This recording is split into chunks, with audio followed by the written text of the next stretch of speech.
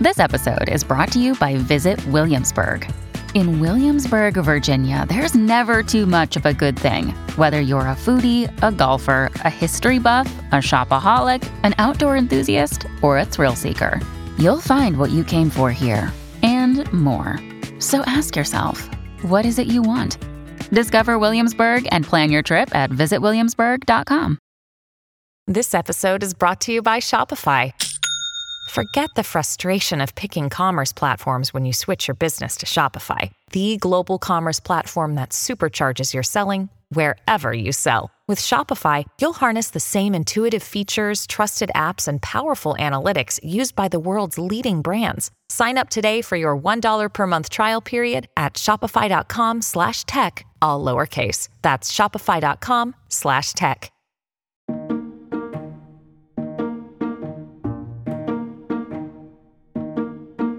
Hello and welcome again to What I Did Next from A&T Media. I'm Malak Fuad. On the show, we delve into people's life journeys from the point of view of twists and turns, shifts and pivots. We've all had them. Some are more visible than others and make us stop in our tracks and make a course correction. Others only come into focus with hindsight, when we look in the rearview mirror and realize that a particular moment was pivotal in our lives. This is the essence of What I Did Next. Today I'm joined by Faris Akkad. Faris is the Regional Director for Meta in the Middle East and Africa and has a long track record with the company formerly known as Facebook. Before his current role, he was the Meta Global Director for Media Partnerships, a pivotal role that saw him navigate an incredibly fast-moving media landscape. He joined Meta after stints at media giant NBC, as well as going it alone for a while as an entrepreneur.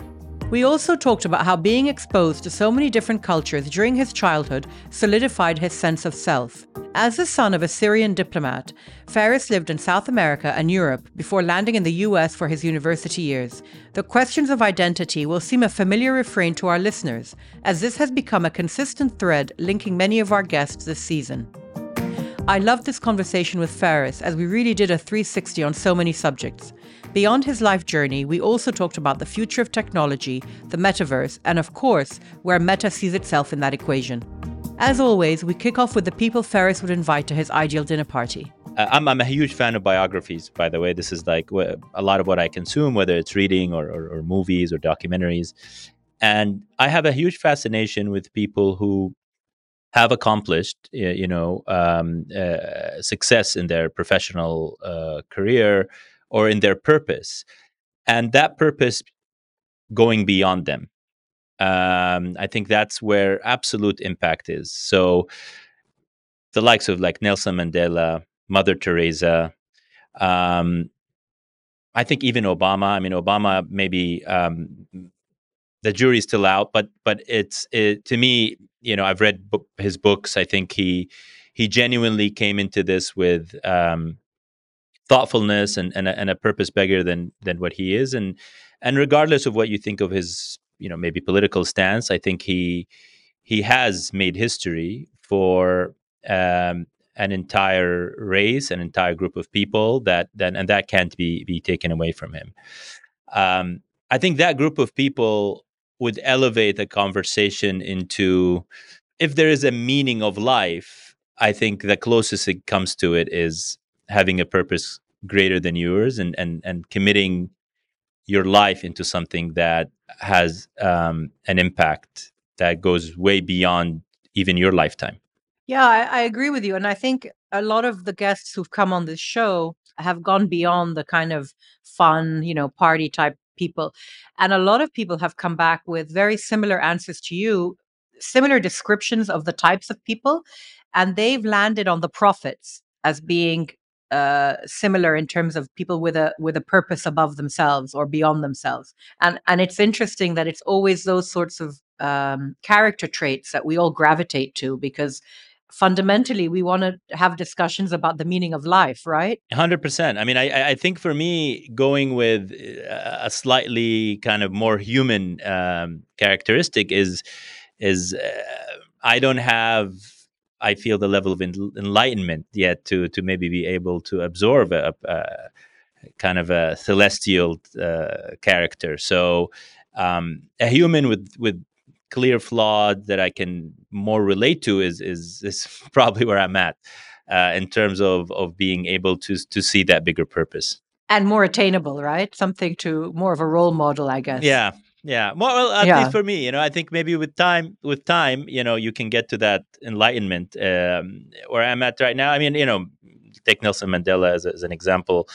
Um, he's someone who's not perfect in many ways. I think on his personal life, he's done many things that I'm sure he would think about again. I've done a lot of work in Africa, and I know some of the tensions that lie there. And for someone on a personal level, on a political level, philosophical level, to be so selfless with the opportunity to be very selfish, um, showed great foresight. And we see the consequences of other regions like Zimbabwe and other places where they've chosen the other path, and how destructive that is. And unfortunately, even where South Africa is now, with the absence of such Yeah.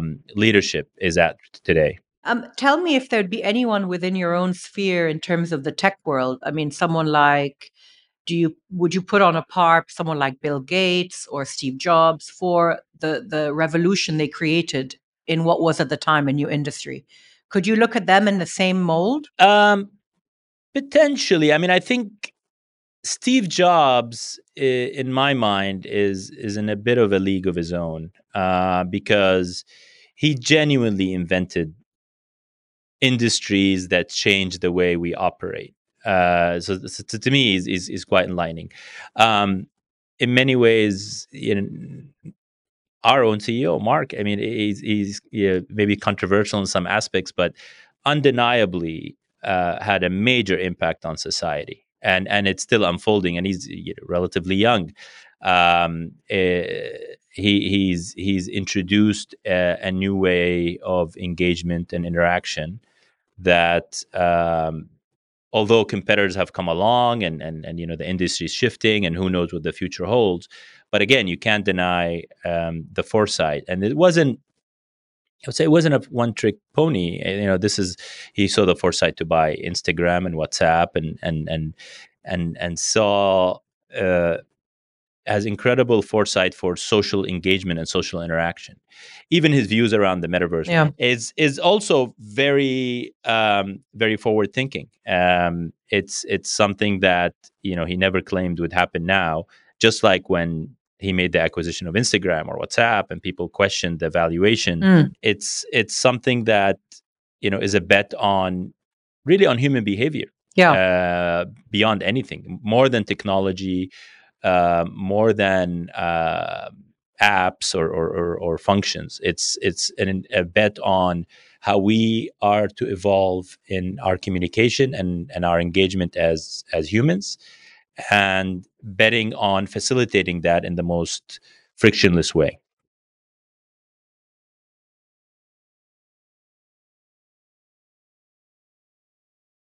I hate this phrase, but I'm going to use it anyway. Your origin story. Hmm. I don't know if this is like a movie term phrase, but where did you're Syrian. Did you grow up in Syria, or were you raised abroad? Tell us a little bit about your early years. So I am Syrian, from Halab. Both my parents are Halabis, from Aleppo. I was born in Brazil. I was born in Sao Paulo. My dad was ambassador, and so we moved around a lot growing up. So I was born in Brazil, and we lived in London for a bit. Syria, I lived in Syria, kind of my early education years. I left Syria when I was around 12 or so. Um, I went to school, Arabic upbringing, and then when I moved to Spain, I actually, that's where I would say a lot of like my English, and I didn't speak much English until that point. Um, and I graduated high school from Spain. Were you in Madrid? Your dad was I at was the in Madrid. Yeah, embassy in. my dad was the ambassador to Spain.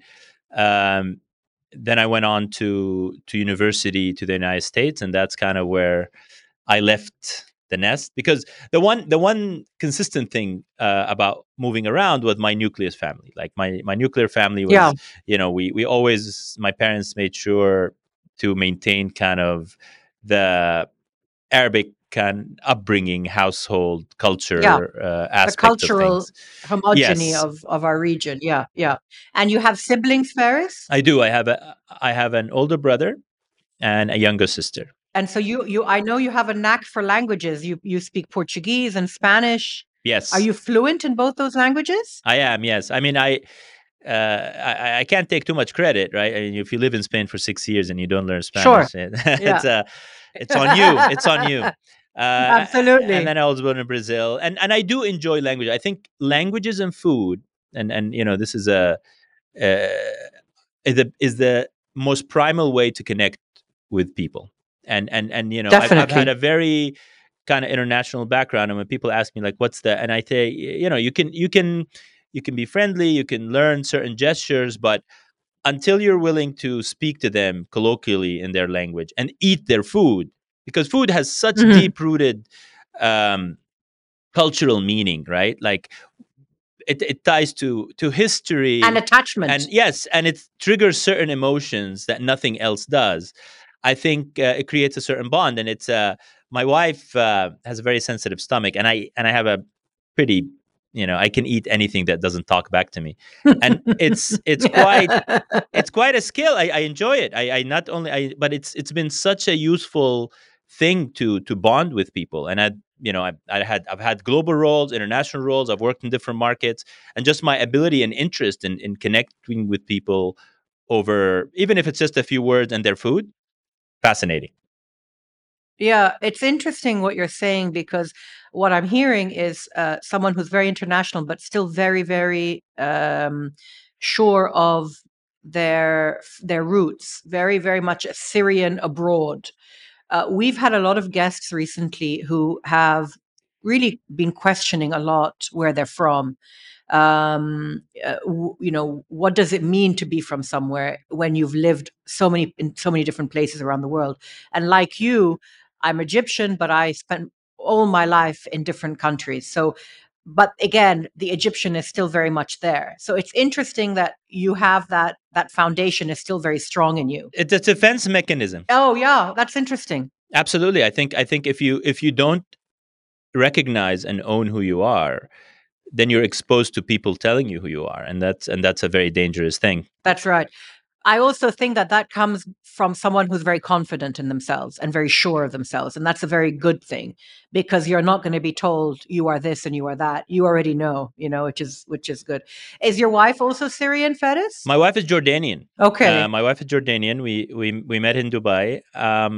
My wife is Christian. I'm Muslim, so it's also kind of adds a twist to the Yep. whole thing.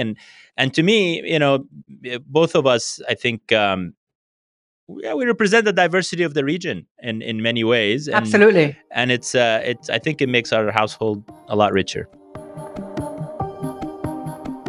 So you began doing your Biotech. biotech, and then you moved into an MBA. What was going through your mind in terms of making that jump from this to this?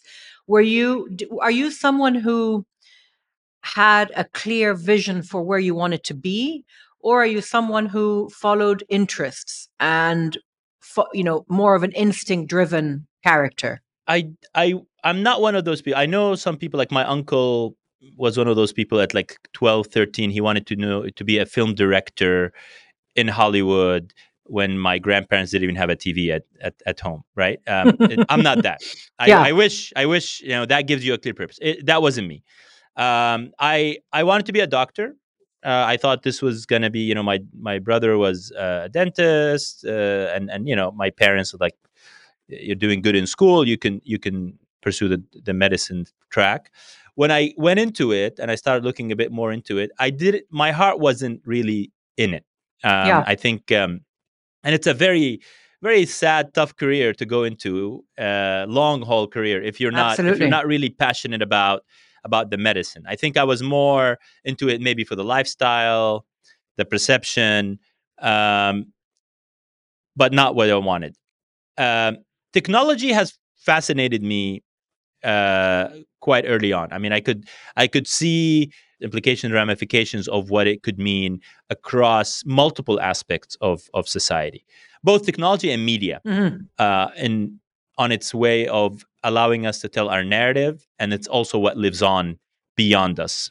And that was influenced also by my environment. Like when I moved from Boston to California, Los Angeles in particular, I mean, that was the hub of, and it still is the hub of the media world. Seeing the power of that, and I still believe one of the biggest exports that the United States has done to the world is their pop culture. Yeah. And that happens through media, movies, songs, etc.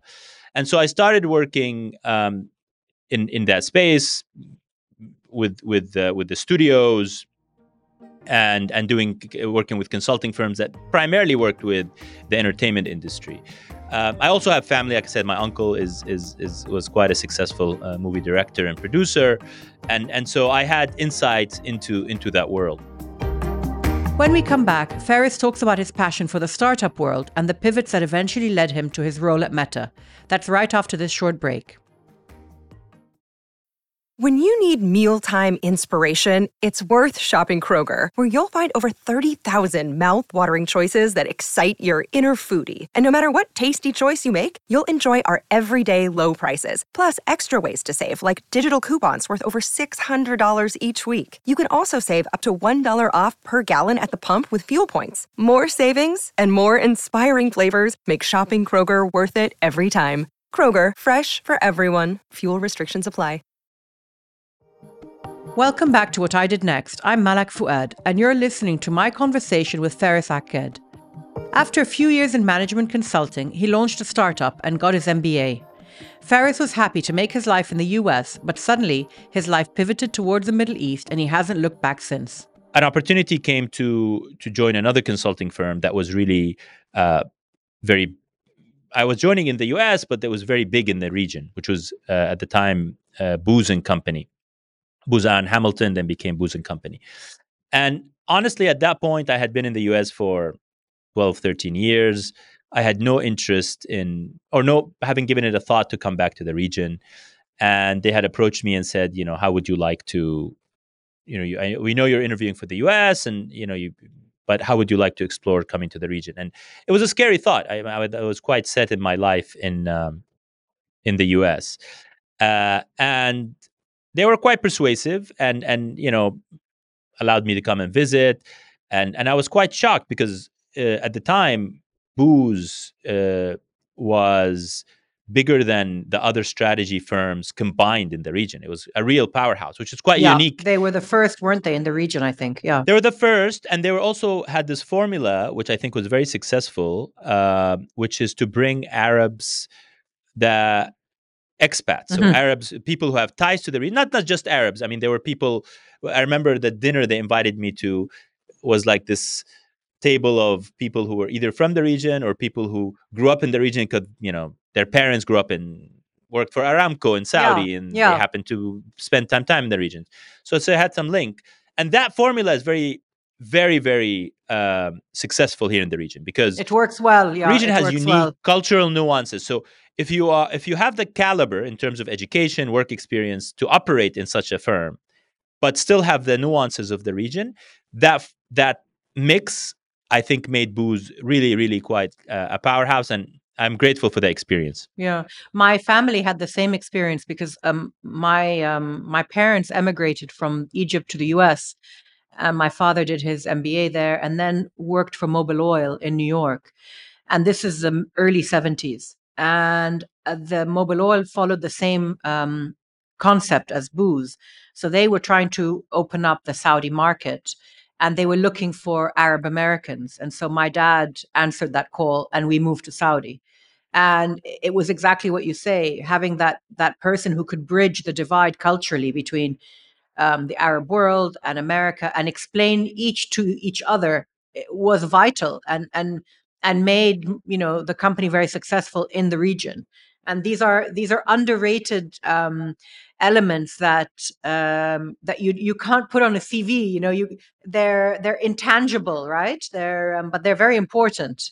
Well, I'll tell you where it's tangible. I mean, most of my really good friends and at some point even business partners, because we ended up forming a company together at one point. Um, are booze, ex booze, and today I would say it's a very fluid network, but it's probably, and I'm a member of many um, organizations, alumni groups, etc. But it's still probably one of the most powerful ones. Mm. There isn't an organization in the Middle East or government entity that does not have a booze guy, Yeah. and that still holds true till Yeah. today. Yeah. The legacy is really remarkable. And then the one thing though about consulting was the lifestyle. Up to that point I was single, and it's quite taxing, extensive travel, long hours, and at one point I wanted to have a little stability. Like apartment barely furnished, no car, just kind of very, very light. Uh, and I wanted to lay some roots. And so I decided to shift, and I got an opportunity to go back into media, which was with NBC Group. NBC was obviously largest media group in the region. They recognized that they had a very huge presence on TV, in traditional media, but the chairman recognized that there is a pivot towards digital, and that was going to come quickly. And so he wanted to build a little bit more the digital arm. And so I came to basically be head of digital business development, which later on included, Shahid, investments in Angami, and a bunch of other stuff. It sounded like a really interesting opportunity because it's I didn't know that everything I had been doing would lead to this intersection, which is media and telecom. Until that point, they kind of operated in parallel lanes, Hmm. but with the rise of over the top applications and video on demand, this intersection they started converging. Before joining, though, a bunch of us at Booz, we launched another startup, which was so it was four guys launching a cosmetics online company, which we grew, and then later on went to sell Was that a sideline for you, to a Faris? Saudi Were consortium. you in a main job at the time, or was this? Did you kind of leave that and do this full time, or? So I did. We took turns in a way. I had a gap between the jobs, and started me and another guy who were kind of like quite hands on in kicking it off, and then one other partner of mine took on kind of being CEO for a while. But we were all quite involved over a period of like 4 to 5 years. And we raised funding. Actually, NBC ended up being an investor. Saudi Telecom was an investor. Al Bilad Bank in Saudi, and then a consortium in Saudi ended up buying it out. When as you're talking, I'm noticing that it's the startups that make you smile, and it's the startups that you start with your friends, or when your friends are involved, that you have a twinkle in your eye about the the self created businesses. Well, I have a soft spot in my heart for startup because you're creating something, right? Yeah. And you are at the end kind of master of the destiny of this company, of the people that work at this company. You create a brand, and it goes back to the theme that you create something that is bigger than you. Yeah. It still warms my heart till today when I meet, usually ladies, and then they say, "Oh, I used to subscribe to Glambox, or I used to buy stuff from you guys," and it's a nice feeling Yeah. because it's something that started around the dining room table as a couple of friends starting, and then it goes on to become something bigger.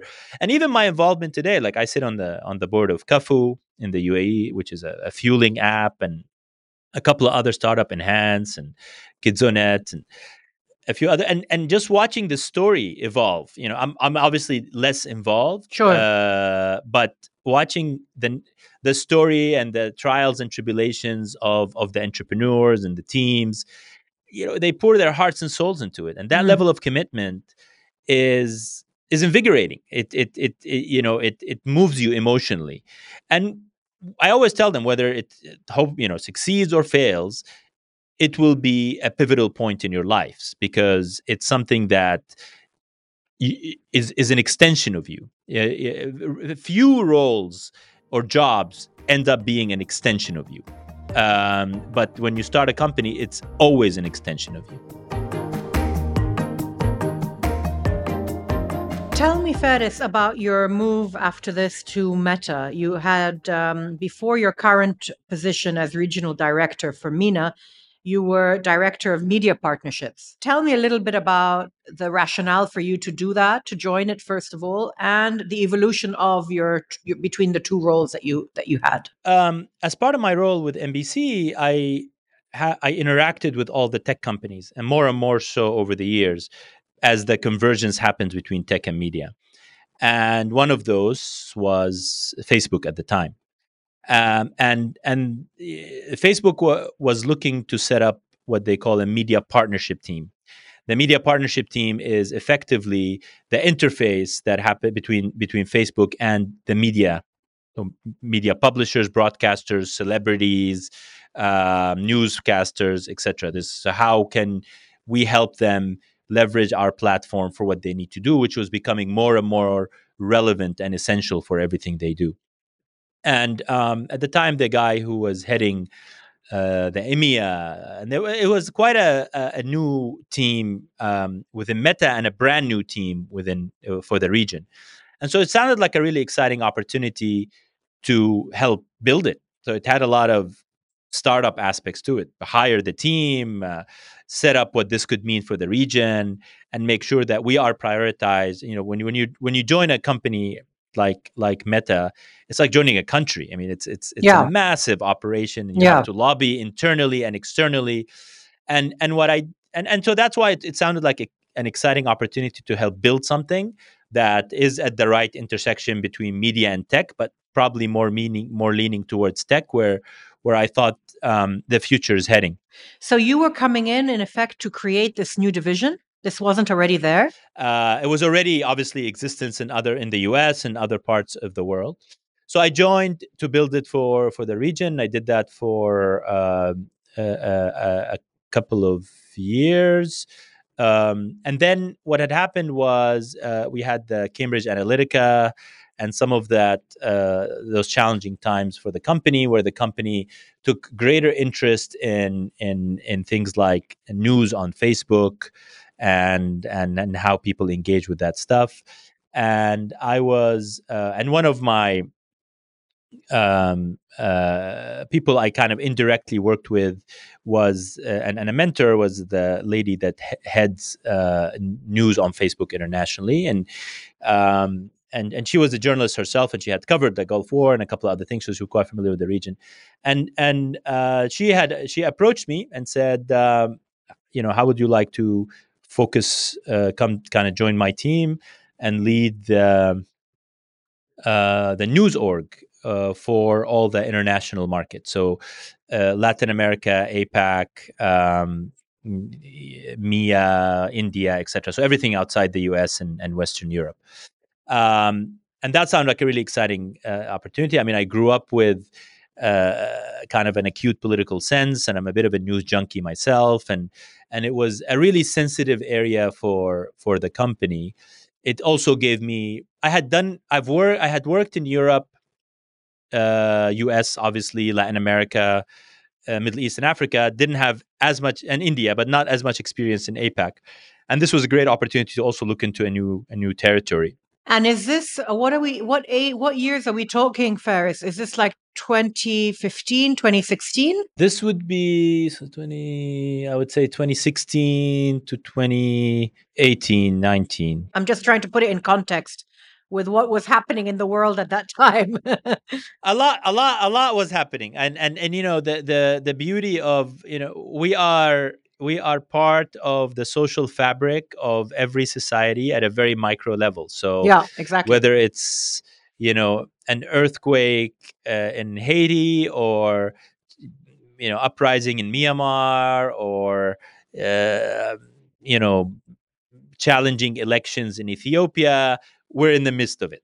And so under that organization, we established a fact-checking program, which was partnership with news organizations that we outsource fact-checking to, all the way to doing programs for journalist safety, working with publishers on getting their content on the platform in a way that ensures appropriate distribution, to getting involved in contentious content and takedown.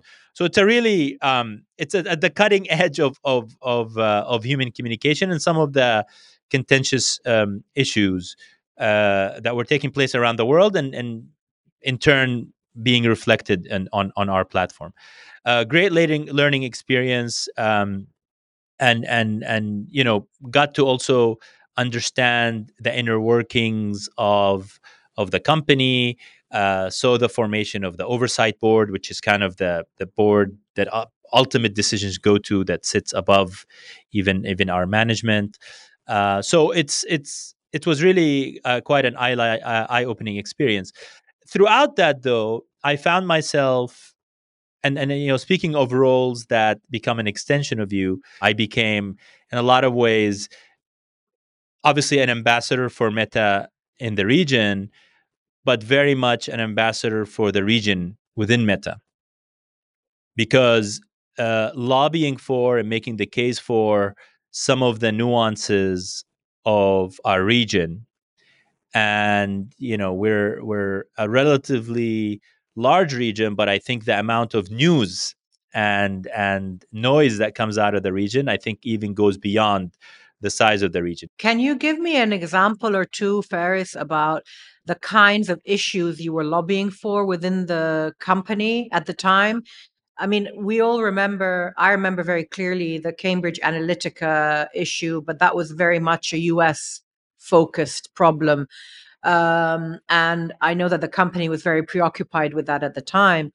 But what were, in your mind, when you were in this particular role of heading the media partnerships, what were the main issues that you were confronted with that you had to fight for within the company? So, one example that is not necessarily contentious, but is just kind of understanding of the region, was when we do our analysis to where we make investments, let's say in video, or where we think are important market for video consumption, we do it country by country, which makes sense. I mean, Sure. it's from my consulting days, this is a very analytical way to say, all right, how much content is consumed in this country, how much ad revenue, etc. But the region doesn't operate like this. We have a history of free-to-air satellite where people put content up in the air, and it covers a broad range of countries.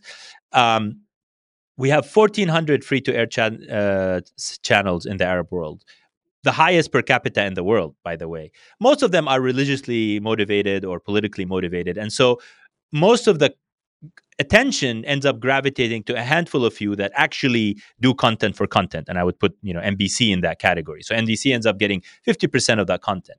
What that means is that content that's going on NBC is not just for Saudi, although it's a Saudi company in theory, right? People are watching these series in Morocco. They're watching them in as down as Ethiopia. They're watching some of the dramas that are shown in Arabic. So I had to lobby to say, guys, you can't look at MENA as country by country, because we will never rise up to compete with some of the larger countries or larger population countries. This is not a border or political discussion. This is a cultural discussion. There's an underlying common denominator across MENA that goes beyond our borders, which is this cultural nuance of, we all watch Arab Idol or Got Talent, or we all were watching the Turkish dub dramas. Yeah. And so we have to look at the region in aggregate, because that's how consumption happens. And as a platform that transcends borders, we need to think in that way. And that took a lot of convincing, a lot of data, a lot of interviews. And what did that mean in practice? If you've absorbed that research, how did that show on the platform? What it showed is that Arabic is the second language after English on Facebook. It also showed that we consume twice the global average of video than the rest of the world. Really? Wow, that's huge. Absolutely. And it showed that there is a gap in Arabic content vis-a-vis the amount of consumption. So 5% of the users are Arabic, but at the time it was like 1.5% of the content was Arabic. So the massive opportunity. Yeah. And it also showed that there's an opportunity to make MENA or one of the top four video play markets for our platform. Right, So right. over the years, that has shown itself, not just for us, but for YouTube and other Yeah. platforms that converge, that this is a massive opportunity. So, going beyond the desktop research and kind of understanding on the ground, goes Yeah. back to the food and the speaking the local language and understanding the nuances of how people actually live, not how they're supposed to live as per the borders. I think opened up a ton of possibilities. And then, there are many. There's no lack of issue. There were challenges with Israeli-Palestinian conflicts. There was challenges with some of the conflicts we have in the region around Yemen, Syria. I mean, there wasn't a dull day. But that's just an example of having to explain some of the nuances that are important for us as a company to be able to operate in the region effectively, grassroots effectively. When we come back, we talk about social and tech trends in the Middle East, and Ferris schools me on the metaverse.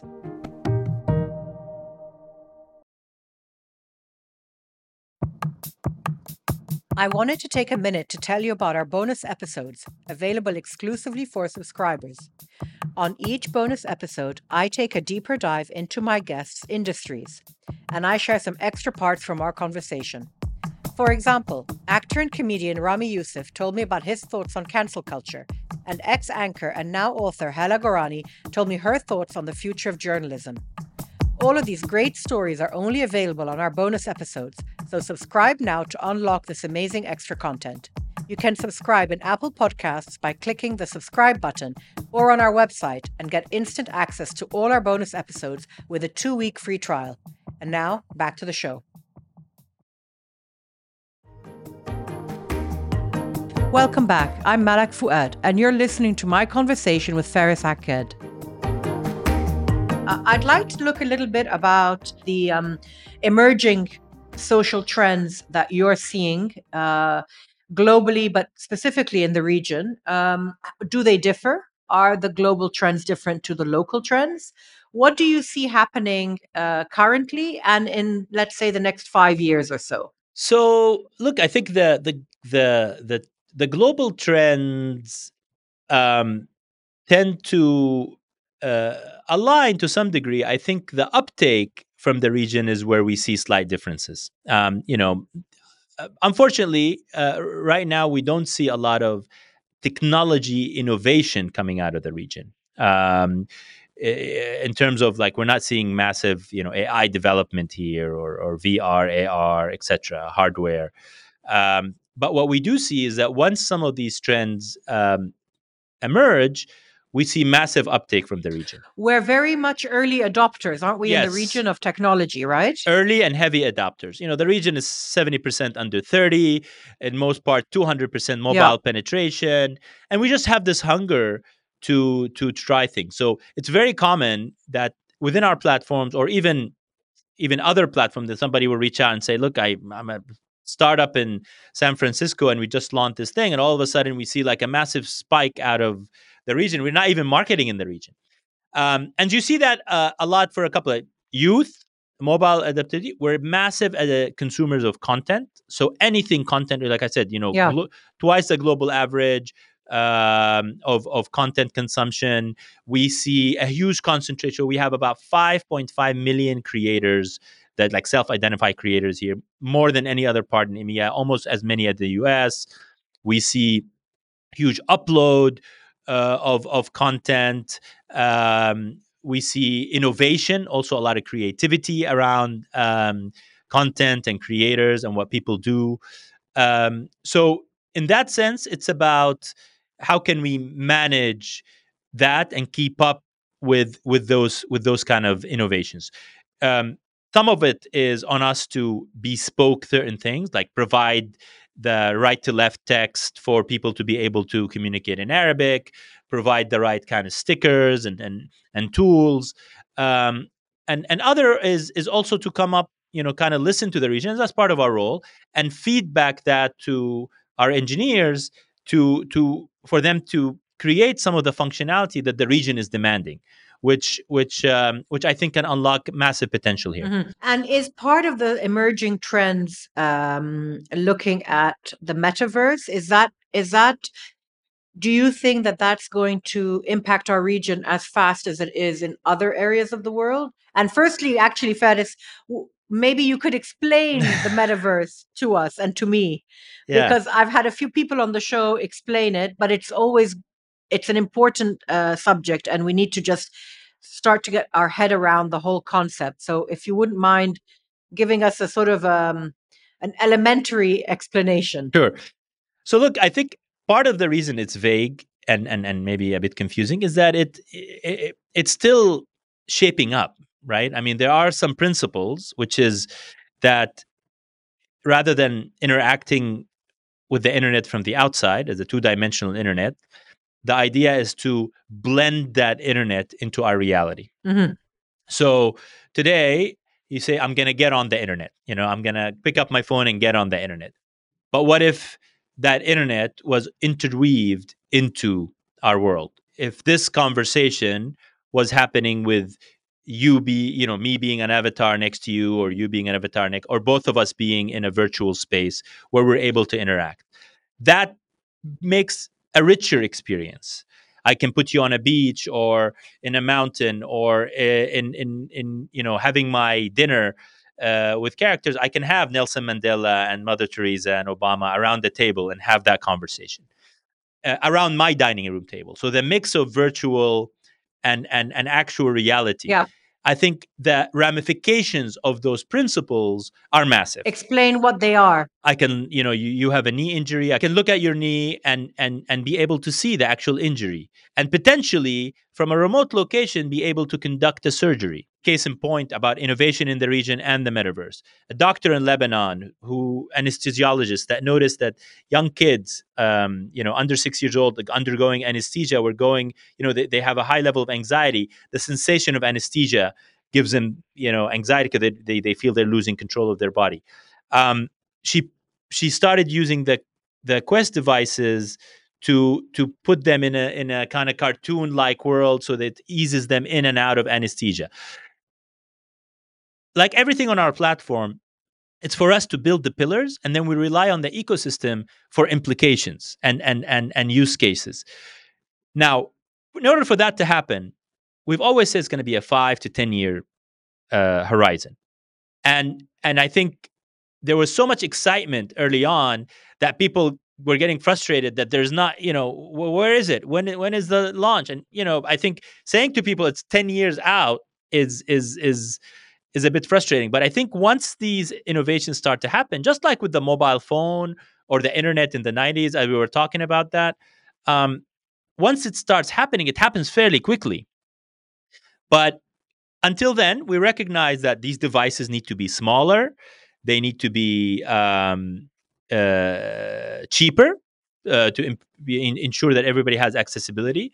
We recognize that it's not just about living in a virtual world, but it needs to bring the real world and the virtual world together to make a richer experience, and that will take time.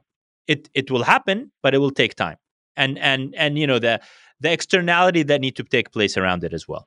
And how do you? I mean, I'm sure a company such as Facebook, such as Meta, look forward and try and look at the potential pitfalls or problems that could be associated with the metaverse.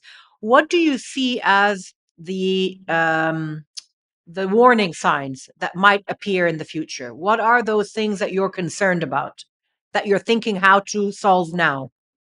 So, look, some of the things we can predict, like I think copyright issues, when you're looking at virtual assets, kind of IP rights and trademarks, the safety and security and personal space. Like one thing that very quickly became apparent is that we need to provide people the ability to create a personal bubble, right?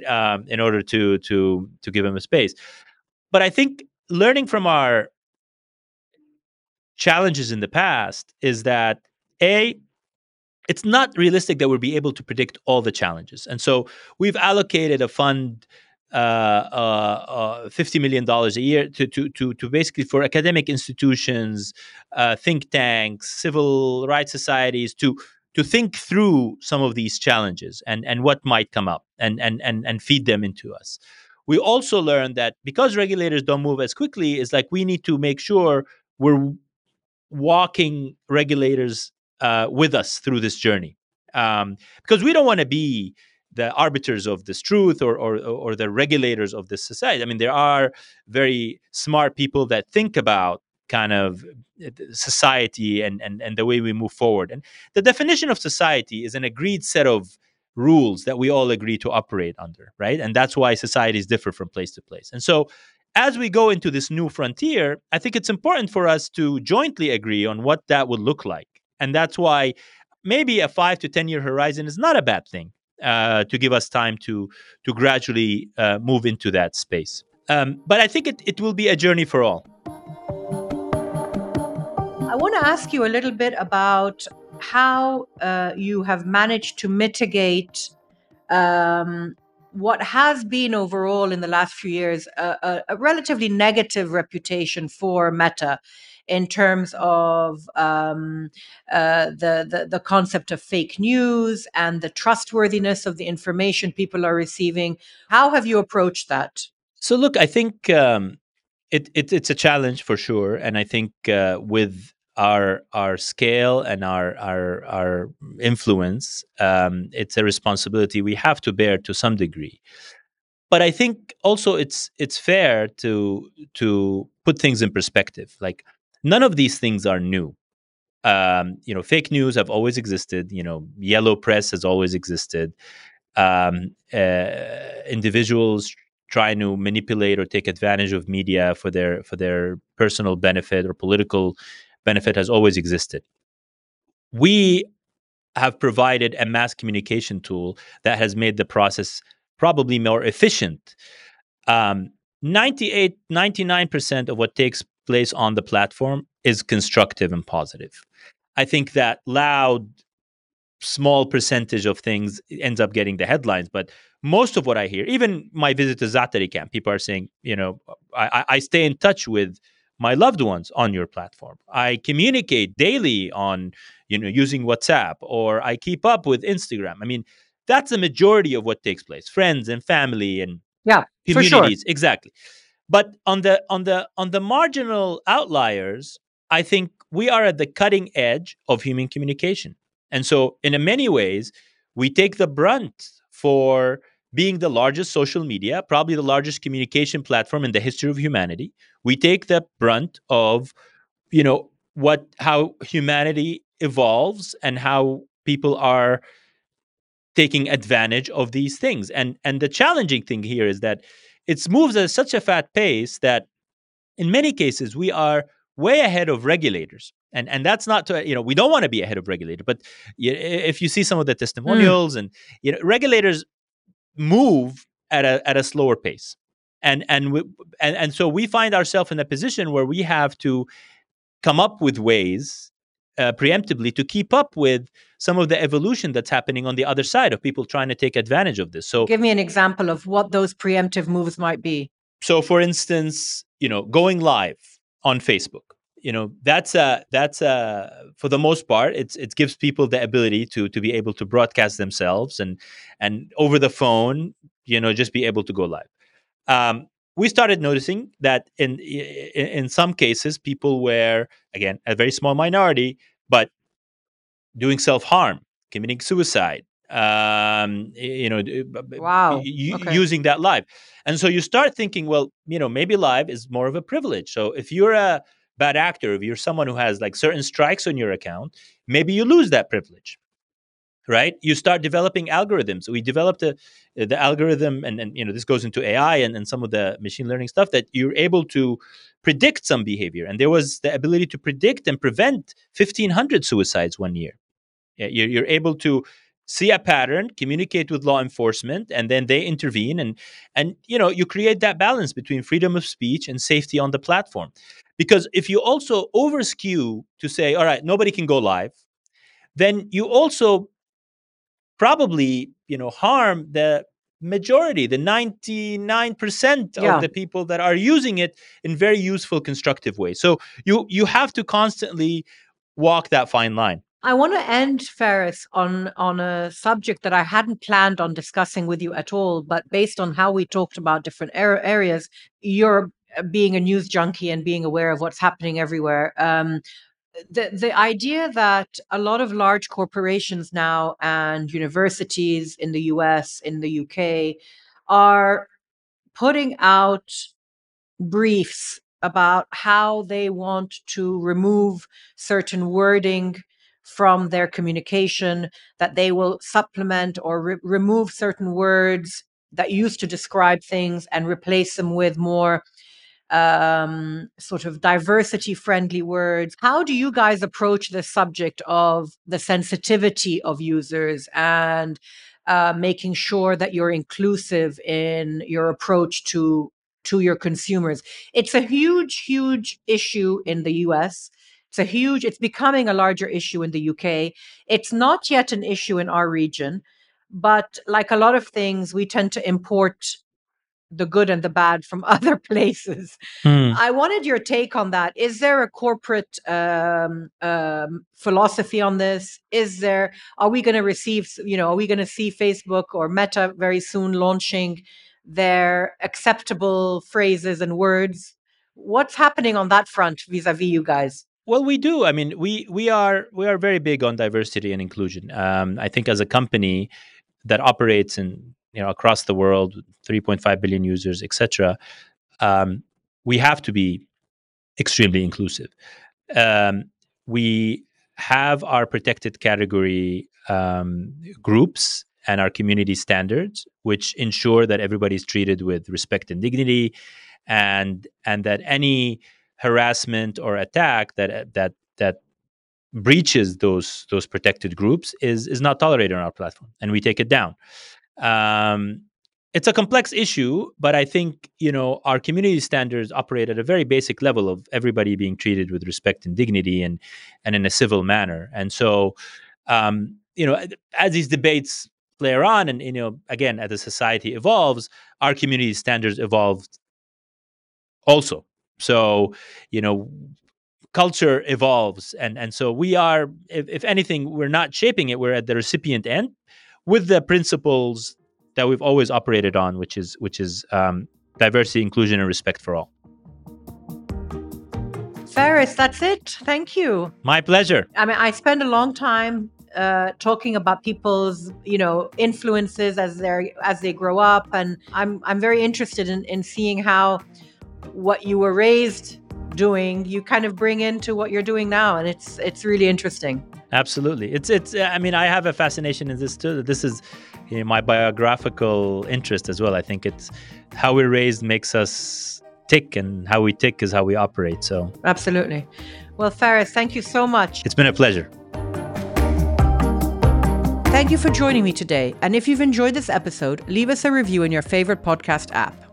On our bonus episode for members, which comes out next week, Faris and I dig further into some of the applications of the metaverse, cybersecurity, and some of the learnings from his startup days. You can get this episode by signing up on our website as well as on Apple Podcasts.